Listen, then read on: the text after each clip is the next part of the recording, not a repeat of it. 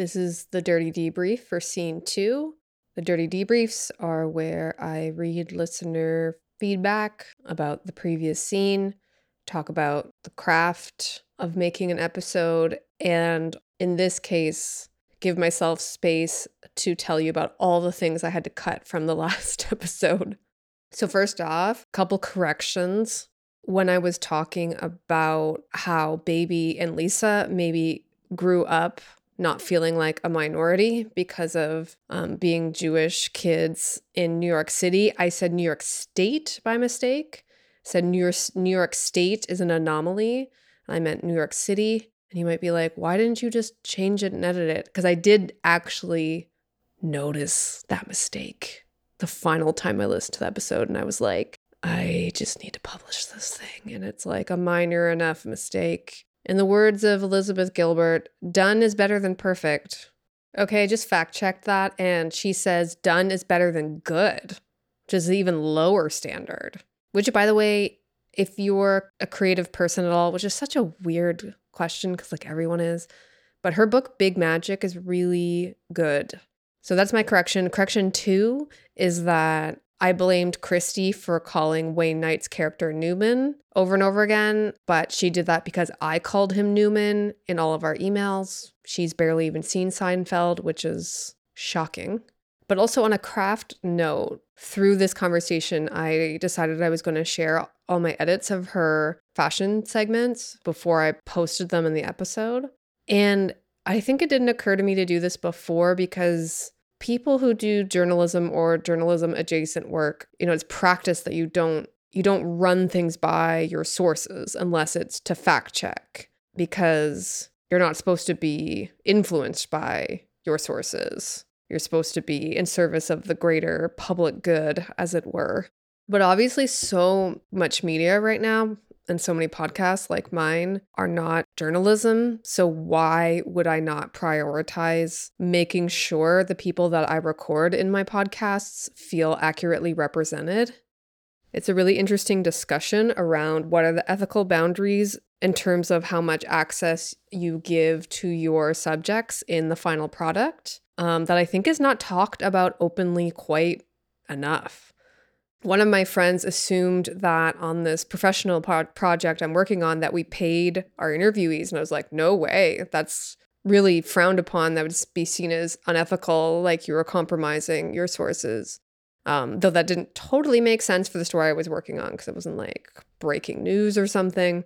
But I just know from studying media over the years that sometimes this has happened because the sources have complained, and rightly so.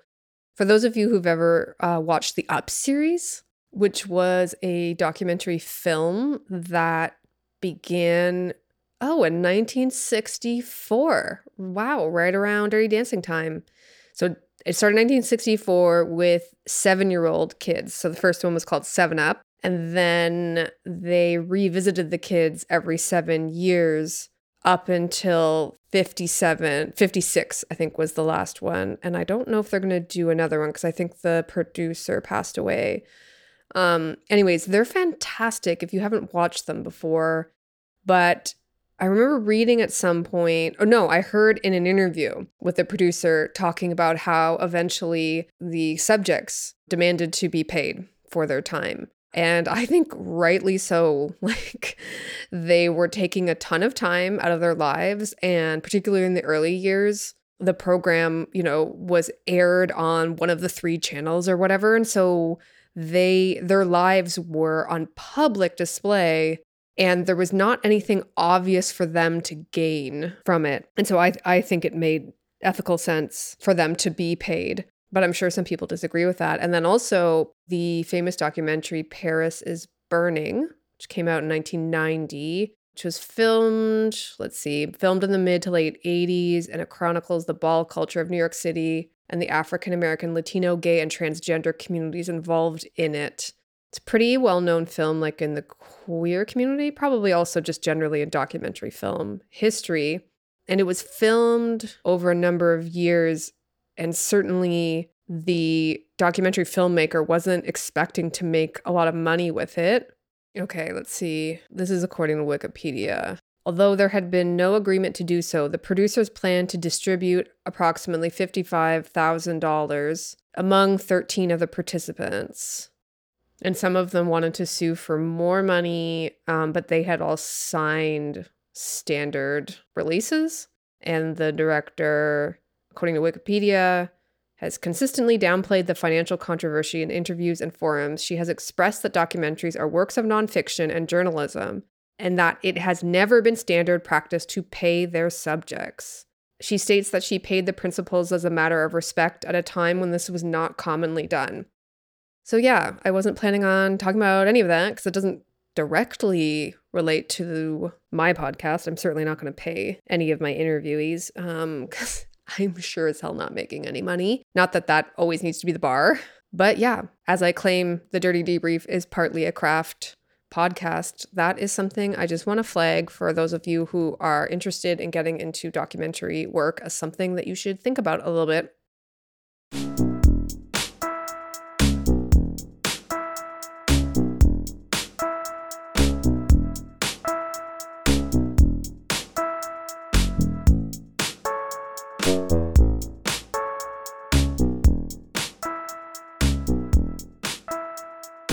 Speaking of craft, I think a saying that all writers have heard before is kill your darlings or kill your babies. I think is meant to convey that you need to be able to let go of parts of your writing that don't serve the overall story you're trying to tell, which is good writing advice itself, but the actual phrase kill your darlings I hate because, well, number one, it's so unnecessarily violent. It reminds me of kill two birds with one stone, which the internet gave me an alternative, which is feed two birds with one scone. You're welcome. But also, I think sometimes the kill your darlings advice can feel a bit gendered in that it's saying that if you're emotionally attached to something, then it's not objectively good, whatever that means. And so it's a piece of writing advice I think we should stop giving and just say what you actually mean. But the reason I thought about this is because I was talking about that with my friend Anna who does the theme music for Butt Out Baby.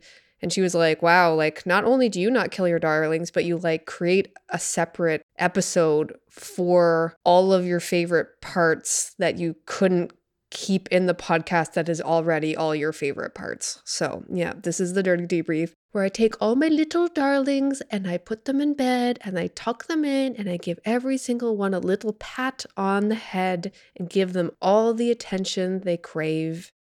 I want you to know that I am capable of editing myself somewhat, so I have restricted myself to 3 stories from my research on Jim Crow and the civil rights era that I want to share with you.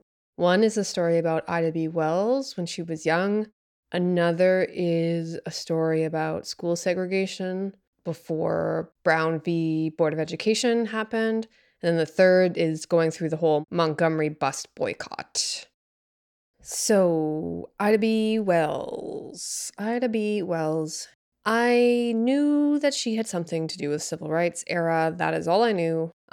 She's maybe most famous for being one of the founders of the NAACP and also doing investigative journalism on lynching. But this story is before all of that. It's about her young adulthood in Tennessee and how her work commute lands her right in the thicket of Southern racial class and gender hierarchies that are shifting. So what's interesting about this era in the late 1800s is in the 12 years of Reconstruction after the Civil War, there is some progress around civil rights with the 13th, 14th, and 15th Amendments and the 1875 Civil Rights Act. There are around 2,000 Black men, who are elected or appointed to public office. There's a Freedmen's Bureau who supports the formerly enslaved. Though there's a quote about this time that gets shared a lot by W.E.B. Du Bois. The slave went free, stood a brief moment in the sun, then moved back again toward slavery. And that is referring to how this era was only 12 years before then we head right into Jim Crow, which is a backlash, essentially. Ida B. Wells is kind of young Ida B. Wells is like in the thicket of this era where there's a little bit of a sense that there's going to be rights, potentially for Black people, mixed with the fact that trains were new as a way to travel. And because they were new, there weren't ingrained ideas of how these social spaces should be handled. And so it was a bit of a mess. So basically what was landed on is like, okay, we will have two types of passenger cars, a smoking car and a ladies' car. And the smoking car will be for the lower classes and the ladies' car for the middle class ladies and the upper class men accompanying them. Lower class white women are probably going to end up in the smoking car because they're not considered ladies. But essentially in the early years, little attention was paid to the racial composition of the passengers in the smoking car. This I learned through Kenneth Mack, who wrote possibly his PhD dissertation on Ida B. Wells and the Tennessee trains. I looked him up and he's now a law professor at Harvard, so possibly he's not particularly known for this paper that I read. But thank you, Kenneth Mack. What's happening, though, is now in Memphis, there's an emerging Black middle class, including people like Ida B. Wells, who felt like she should have access to the ladies' car because she was higher class, which does mean she, in some ways, bought into a class hierarchy. But as my friend Ariana says, we all live in the soup. Wells's commute went from Memphis to a nearby town where she taught during the week. And what she always did is she bought a first-class ticket and then rode in the ladies' car. And it wasn't unusual per se for Black women to be in the ladies' car as long as they were or appeared to be nursemaids of white women that they were accompanying. Here's what Kenneth Mack said about this. He is like, the Black nurse had a non-threatening, almost asexual aura of a mammy that didn't disturb notions of ladylike chastity or gender and class hierarchies. So on September 5th, 1888, Ida B. Wells is told to move to the smoking car. She refuses because she's like, I bought a first-class ticket. Conductor tries to drag her out. Ida bites his hand. Then the conductor recruits two men to help him remove her. She's 21 at the time and 5 feet tall, but she still refuses and just leaves the train. There was a white passenger who witnessed this event, and he's like, I just assumed she was a nurse, and no one would have objected to her presence if she just conducted herself in a proper manner. Just want you to know that this man's name was Virginius. Anyways, Ida B. Wells, being the unusually courageous person that she was, she kept on riding in the ladies' car until a year later when she was ejected again. But this time she sued. And she initially won in the lower courts, but then it was overturned by the Supreme Court. And if you're like me and like, why the hell did I not hear about this? This was decades before Rosa Parks, and it's probably because she lost. She didn't have a huge movement behind her. Also, I just want to say one more thing about this time period that was so odd. So because Black people, mostly Black men, had a little bit of political power, there were these laws that were passed in 1881 and 1882 in the Tennessee legislature that I've heard be referred to as the first Jim Crow laws. And I guess that's technically accurate because it was a law mandating the separation of races on the trains in Tennessee. But what they actually were about was, on the one hand, they're like, yeah, you shouldn't charge Black passengers first-class fares, but then make them go into second class, which is what happened to Wells. So obviously there was some real non-compliance there. But they weren't like, this is racist. They were like, the problem with this is just charging people too much money. So what you need to do is create separate portions of cars for first-class Black passengers. So it's like classy segregation. And the reason there was any sort of attempt to address some version of this injustice is because this was this little I almost said golden era. That's a big overstatement. But the 12 years of Reconstruction where Black men had some political power, and there were 4 Black legislators in Tennessee. This law, which is now understood to be the first Jim Crow law, was actually like milder than it could have been because they were trying to placate them a little bit. So it's a lot more complicated than just being like, this was the first Jim Crow law. And also just like, so classic humans, like being like, oh, I know the solution is like having like 16 million different like portions of a train car, instead of being like, why don't we like think about maybe how it wouldn't be so bad if everyone just sat together. Hi there, it's Ellie from the future. Do you have one of those Jiminy Cricket friends whose voice sometimes bops around in your head like a conscience? Well, when it comes to social justice issues, my Jiminy Cricket is my friend Juliana. And I knew I was being sloppy about this conclusion, and I could just imagine Juliana's disapproval, but I pulled a done is better than perfect and didn't want to put in the effort to revise it, even though, unlike the New York State screw-up, this was definitely worthy of taking the time to correct. However, when Juliana predictably called me out for this, I asked her if she would record a response, and she did, and this is more insightful than anything I would have said. So maybe it worked out. You use the phrase classic humans, and I was just like, no, because it's actually legislators, I think, making deliberate decisions in the way that white moderates do per Martin Luther King Jr.'s definition, where they're choosing deliberately to be more devoted to order than to justice. They choose to maintain existing systems of power actively. And part of sort of that definition, classic humans, or like deploying that definition of human nature, deliberately closes possibility. Erica Miners, who's a prison abolitionist, says that liberation is unthinkable by design. So these systems deploy language like this, deploy ideas about who we are as humans in order to limit us.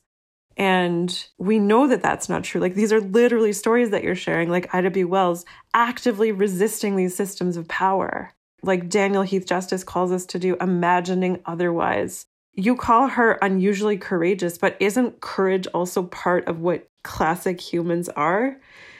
It's not the only thing we can be to be the white moderate, to uphold these existing systems of power. That's not all that we are. And it's literally those systems of power. It's capitalism. It's white supremacy that tells us that's who we can be.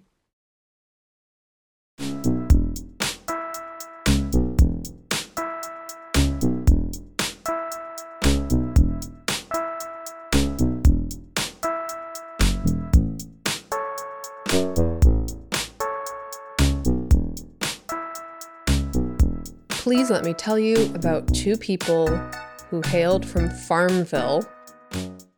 That would be Farmville, Virginia, not Farmville. Was that a Facebook game? It always looked so boring, but probably it was very soothing to play. And also, I can't talk about boring things because I listen to recaps of things I've already seen all the time. Craft note, do you know what you're not supposed to do before you record? Is drink dairy. For me, that means no tea with milk. But I'm doing that anyways right now because I feel like it. But that is my tip for you that you should avoid. Okay, this next story came from Parting the Waters, America in the King Years, 1954 to 1963 by Taylor Branch, the Pulitzer Prize winning book. Vernon Johns. Is that a name you know? I did not know it. He was the pastor at Dexter Avenue Baptist Church in Montgomery, Alabama, before Martin Luther King Jr. took up the post. So he was a very controversial dude. And similar to Ida B. Wells, I've read people talk about him being before his time. because he was extremely outspoken and did not seem to be intimidated by the status quo. According to Taylor Branch, Dexter Baptist Church was the more affluent church, proud church. So he got into clashes with the congregation on a number of things. They didn't want any music in the church. He was really into spirituals. He liked to sell fruit out of the back of his truck after services. They found that very embarrassing for their pastor to be doing that. He put a big bulletin board out front of the church that would announce the topics of his sermons. And in 1949, he posted that he would preach the following Sunday on the topic, quote, segregation after death. And I guess this is one of these things that both religious white and Black folks just wanted to quietly assume that heaven would be segregated. And so it was extremely taboo that he was just announcing around town that he was going to call this into question. He also waltzed into white restaurants and ordered sandwiches, fought with bus conductors about moving seats. He even called out hypocrisy within his own community. There was a prominent doctor who murdered his wife on his porch because he suspected her of cheating, but he was a powerful man, so no one really tried to invoke any kind of justice. But when he came into church, Vernon Johns stood up and was like, there's a murderer in the house, and just completely called him out. Eventually, in 1953, he was forced to resign. And the real reason, though, I actually wanted to tell you about him is because I want to talk about his niece, Barbara Johns. We're back in Farmville, Virginia. It's 1951 at R.R. Moton High School. The school principal gets a call that the police are about to arrest two of his students down at the bus station. So he takes off to take care of that. After he leaves, all of the classrooms get these notes from the principal saying that there is a general assembly. So all 450 students, 25 teachers file into this auditorium, and then the stage curtain opens, and it's not the principal, but a 16-year-old junior named Barbara Johns. And she's like, listen, this is a meeting for the students. Teachers, you should leave. And the teachers are like, what the heck is going on? So a few of them tried to get to the stage to get at her. But Barbara Johns took off her shoe and wrapped it on the school bench and said, I want you all out of here. And then a small group of her supporters sort of ushered the teachers out. When they left, she was like, listen, we have to do something about the conditions at our schools. For years, the overflow students have had to sit in these tar paper shacks where they're so cold in the winter that they have to wear their coats. And the history teacher has to double as the bus driver who also has to gather the wood to start fires in the shacks. And she's like, the adults aren't doing anything about this, so we need to go on a strike. And all of the students march out of the building behind her. Also, Barbara Johns and her crew sent letters to NAACP lawyers who assumed the people that wrote them were adults, and they agreed to come to Farmville. So the lawyers come. There's 1,000 Black folks from Farmville there. Lawyers are like, listen, this battle you're calling for is dangerous. The strike would be illegal. And then all the students are like, whatever. There's so many of us, we wouldn't fit in the jails anyways. And then the lawyers are like, we can't actually sue for better Negro schools, only for completely integrated ones. And the kids were like, whoa, because I hadn't even thought of that, but they were into it. And then finally, a few days later, the rest of the town got into the spirit. The NAACP lawyers filed a suit May 23rd, 1951, 1 month after the students had walked out of school. And then it was consolidated with 4 similar suits as part of the historic Brown v. Board of Education. Taylor Branch is like, if this strike had begun 10 or 15 years later, everyone would have known about Barbara Johns because she would have been in the media. But also he writes that the idea that non-adults of any race might play a leading role in political events had simply failed to register on anyone, except perhaps the Klansmen who burned a cross in the Johns yard. So Vernon Johns' brother, Barbara's dad, sends Vernon a telegram being like, I need you, it's getting heated here. I need you to come and take my daughter back to Montgomery. And Taylor Branch writes, Barbara Johns changed from student leader to student exile the very next morning as her parents piled her into Uncle Vernon's green Buick with the cheese and the milk and a very large watermelon. It embarrassed her that her legendary uncle stopped on the side of the road to eat the watermelon like the stereotypical Negro, and her resentment grew as he failed to say anything or ask a single question about her astonishing achievement. Okay, I want a movie about this road trip. I think it's about like a 10-hour drive. I want to know about this relationship. I want to know more about Barbara and how she's taking this all in, how she's dealing with his silence. So if there's any writers out there that are a better fit than me to write a story like this, please run with this idea. And if you want a co-writer, maybe you know where to find me.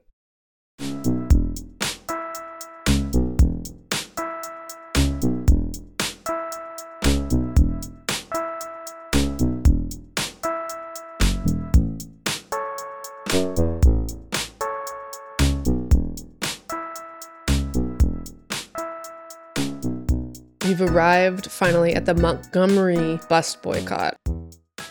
This is Rosa Parks, people. And unless otherwise noted, all of this information I also got from Taylor Branch's book. Some context.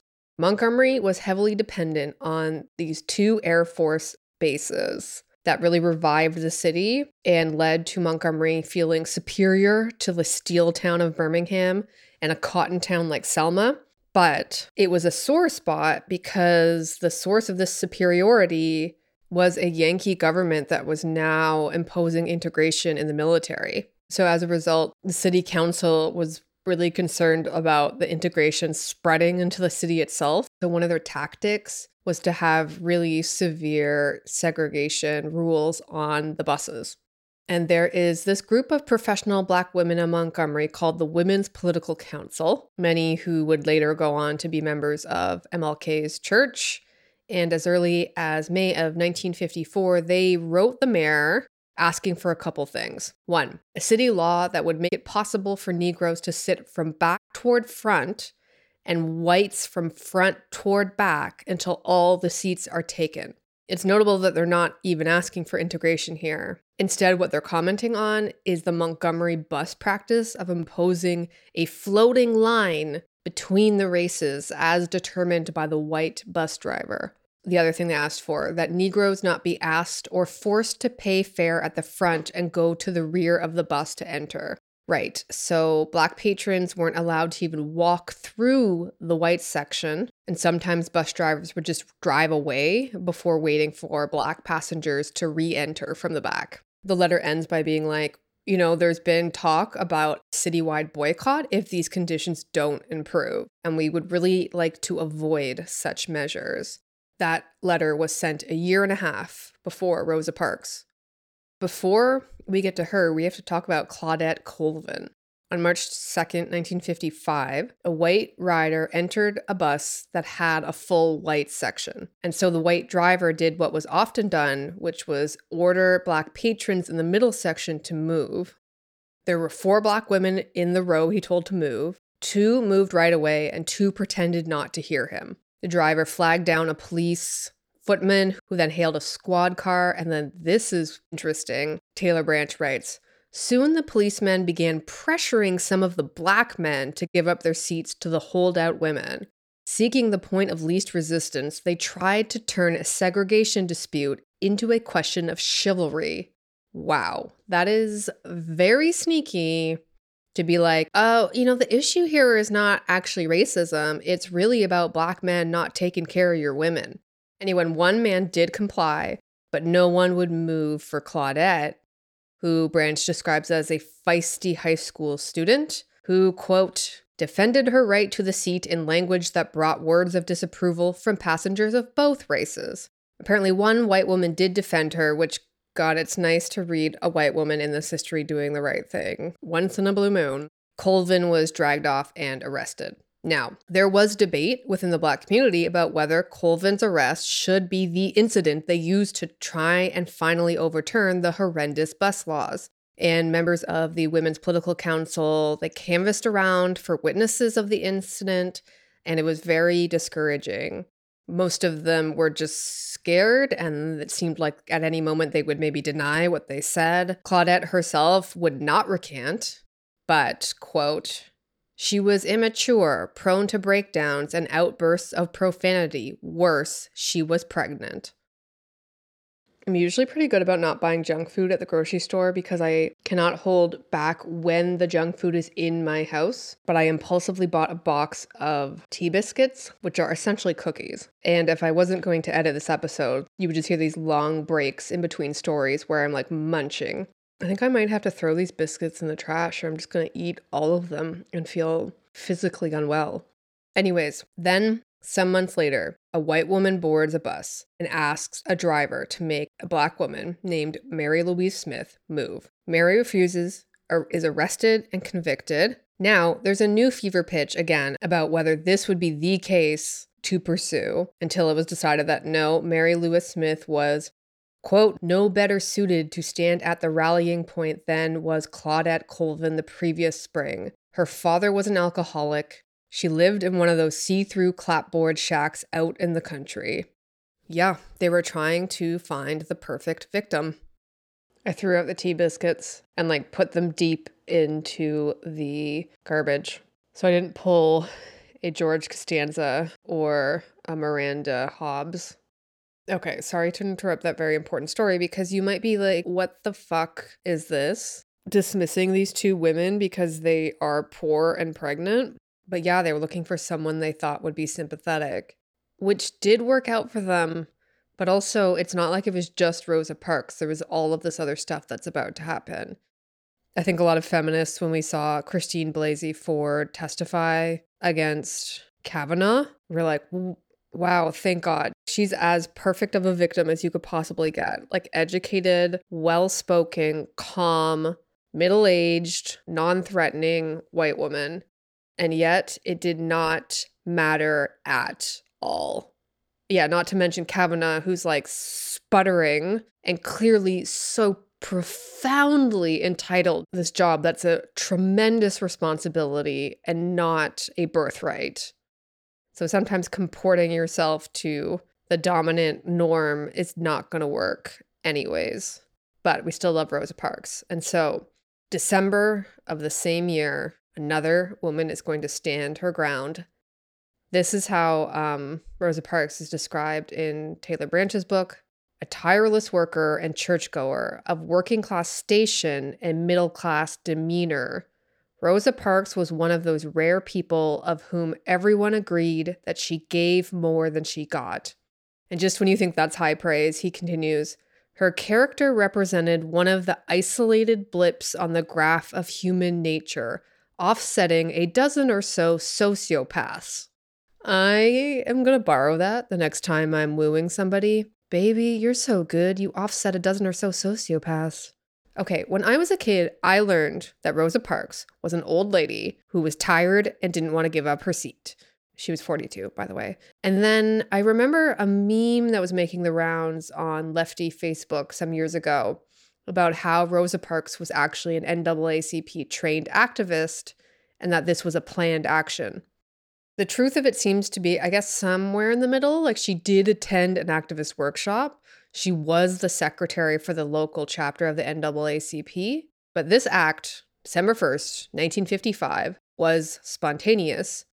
Or more accurately, it began as a very typical Montgomery conflict about that damn floating line between the black and white passengers. The driver noticed a white man standing, so he ordered the row of black passengers just behind the white section to move. No one did. Then the driver stopped the bus and yelled at them. At this, 3 of the passengers moved, but Rosa refused. And then she was arrested, just like Claudette Colvin and Mary Louise Smith. In short order, all the black activists in Montgomery found out. And once they got her out of jail, E.D. Nixon, who was a prominent black union organizer, and his white lawyer ally, Clifford Durr, and his wife, Virginia, who was also an activist, they went to Parks's house and asked if she would be willing to fight the case. And she knew that this was going to be a huge decision that would affect her family. And remember our friends over at the Women's Political Council? Well, as soon as President Joanne Robinson heard about Rosa Parks and the plan to appeal her case, she jumped into action. And she phoned all of her closest friends on the council. Taylor Branch writes, all of them responded like firefighters to an alarm. This was it. Okay, Rosa Parks was arrested late Thursday afternoon. Nixon and Durr bailed her out, and the group made the decision to go ahead with the appeal that evening. The Women's Political Council drove alone in their cars at night, a thing that was not done at that time in the South, to meet at Alabama State College at midnight, and they met under the pretext of grading exams. But instead, they wrote and rewrote a letter of protest calling for a boycott of the buses starting on Monday. As they didn't have access to newspapers or radio, they knew they were going to have to reach the Montgomery Black community through their contacts at the churches, and so they needed thousands of copies of their letter. As Taylor Branch describes, the best place to get copies of such an incendiary letter printed, they realized, was precisely where they were, at Alabama State on the mimeograph machines. This would require stealth, because the college was funded largely by the Alabama legislature. If white people ever learned that state-employed teachers had used taxpayer-owned facilities to plot a revolt against segregation laws, heads would roll and budgets would surely be cut. So, the women resolved to finish the mammoth task before daylight and never to speak of what they had done. They soon lost all thought of going to bed that night. Oh my God, this is my other story pitch. I want someone to write a play about that night at Alabama State. And if you're a Black Southern writer who wants to write this and approach me as a co-writer, I am flattered and interested, but I have to tell you, I have a condition that part of the story would be that two of those women are in love with each other.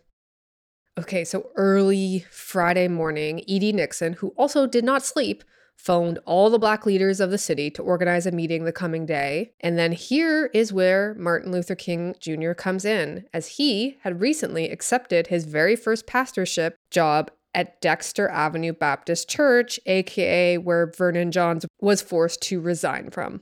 Okay, by Saturday, most of the Montgomery Black community had either seen the leaflets or heard from word of mouth. And a mass meeting was to happen at 7 p.m. on Monday after the first day of the boycott. On the Monday, all the leaders were up before dawn, and Coretta Scott King was keeping watch by the window for the first morning bus. She saw headlights, called her husband over, and they waited. It was empty. Oh, it almost gives me shivers. Later that morning, Rosa Parks was convicted, and her lawyer filed an appeal.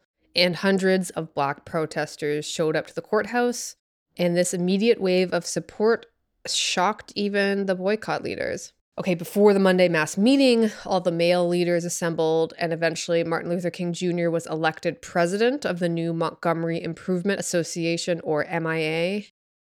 The Monday mass meeting had an overwhelming turnout, and this is where MLK made his first public speech as a civil rights leader.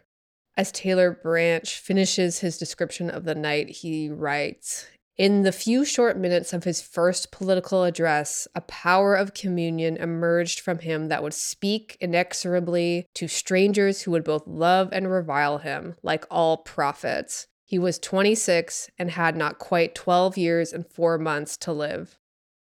Okay, my impression before this of the boycott was that Rosa Parks refused to move. There was a boycott that lasted, I don't know what I thought, like a week. And then segregation was solved on the buses.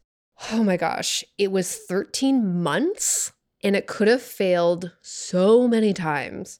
For one, most of the uneducated Black folks of the city were maids and day laborers, and cheap bus transportation was immensely important for them. So some Black-run taxi companies tried to lower their fares, but then the police commissioner is like, we're going to arrest cab drivers that do that. And so a massive carpool system was organized. 150 cars were lent for the carpool, and MLK did the math and realized each car would have to take on more than 130 rides per day. There's so much that happens, but for the sake of not making this even longer, I'll just touch on a couple incidents during the long 13 months. The end of January, a Black reporter named Carl Rowan saw an item in the Associated Press wire about how the Sunday Montgomery Advisor, a newspaper, was going to break a story that the Black leadership agreed to end the boycott. And Rowan had a very hard time believing this story, so he called MLK. MLK had no idea what the hell this was about, and so he flew into crisis mode, attempting to find these so-called 3 prominent Negro ministers, which were the sources of this upcoming news story. They were able to learn all 3 names before midnight. You can just imagine all of these like wild phone trees. Anyways, turns out they were country preachers who had been lured into the city by the mayor, who was like, I just want to discuss insurance matters with you. But then he basically made them sign a copy of the bus settlement. The city commissioners created this hoax that they were hoping either would dissolve the boycott or divide the Black community. The leadership phoned every single Black minister in Montgomery and was like, in church tomorrow, you have to denounce the article as fake. And so they managed to pull it off. At this point, they felt like they needed a new strategy and a federal lawsuit. Rosa Parks' lawyer, a man named Fred Gray, had, as Taylor Branch puts it, knowing that white Alabama would react to such a step as the social equivalent of atomic warfare, had been quietly seeking advice on the possibility since the first week of the boycott. Okay, a few days later, MLK is arrested for speeding 5 miles above the speed limit. This was a very common tactic of the city to repress the efforts of the carpool. Remember our pal Joanne Robinson at the Women's Council? She was known for being super meticulous in all aspects of her life, including driving. And during the boycott, she would be fined 17 tickets, either for going too fast or too slow. Then in February, a Montgomery judge prepares indictments against the boycott leaders, which means the city is like, here's your ultimatum, agree to our settlement that you previously rejected or face the law. And so they have this tense meeting where they're all like, what do we do if all the carpool drivers go to jail? And then an activist preacher named S.S. Say spoke up and was like, I say let's all go to jail. And this idea set fire to the room. And at the mass meeting later that day, only 2 people voted to end the boycott. And then when the indictments were finally announced, E.D. Nixon, at the suggestion of activist Bayard Rustin, who was here, if you know who he was, but sort of behind the scenes because he's a communist and an outsider, and that is not what Southerners like, as we learned in the last episode. Oh, he's also queer too, right? Anyways, so he is in the background, and he was like, Nixon, E.D. Nixon, you need... That's probably not what he called him. You should not wait it out until they arrest you. You should proudly announce yourself at the courthouse. And then people started hearing that this was going to happen. And so a crowd surrounded the courthouse and the mood became almost festive. Branch writes, Sheriff Butler, exasperated by this perversion of the penal spirit, came outside to shout, this is no vaudeville show, but he had little effect. The jailhouse door, which for centuries had conjured up vision of fetid cells and unspeakable cruelties, was turning into a glorious passage, and the arriving criminals were being celebrated like stars at a Hollywood premiere. Okay, at MLK's trial, which opened on March 19th, 1956, finally attracted some attention to the national press, and here is where I think Jake Hausman probably would have first learned about Martin Luther King Jr., as he was profiled for the very first time in 1956 in the New York Times. On June 4th, 3 federal judges in a 2-1 vote struck down Montgomery's bus segregation ordinances as unconstitutional. Alabama appeals to the Supreme Court immediately. For the next several months, the city kept fighting back against the boycotters, including petitioning a state court to serve an injunction to the carpool system. And it was November 13th, while King was in court for this matter, that he was handed the bulletin announcing that the U.S. Supreme Court affirmed the lower court's judgments against the Alabama segregation law. So in this case, change was forced by the trifecta of admirable, sympathetic victim, mass demonstrations, and legal win. I was going to debrief a bit on Vietnam, but I will save that for when it comes up again in the movie. I don't think I'm going to do debriefs for every single scene episode, but we shall see. You are still welcome to email me any respectful thoughts you have about my scene analyses. I definitely don't feel like there's only one single correct take on this stuff. I've already recorded the interviews for scene 3 and 4, and they are great. Keep your ears and eyes open. Until next time.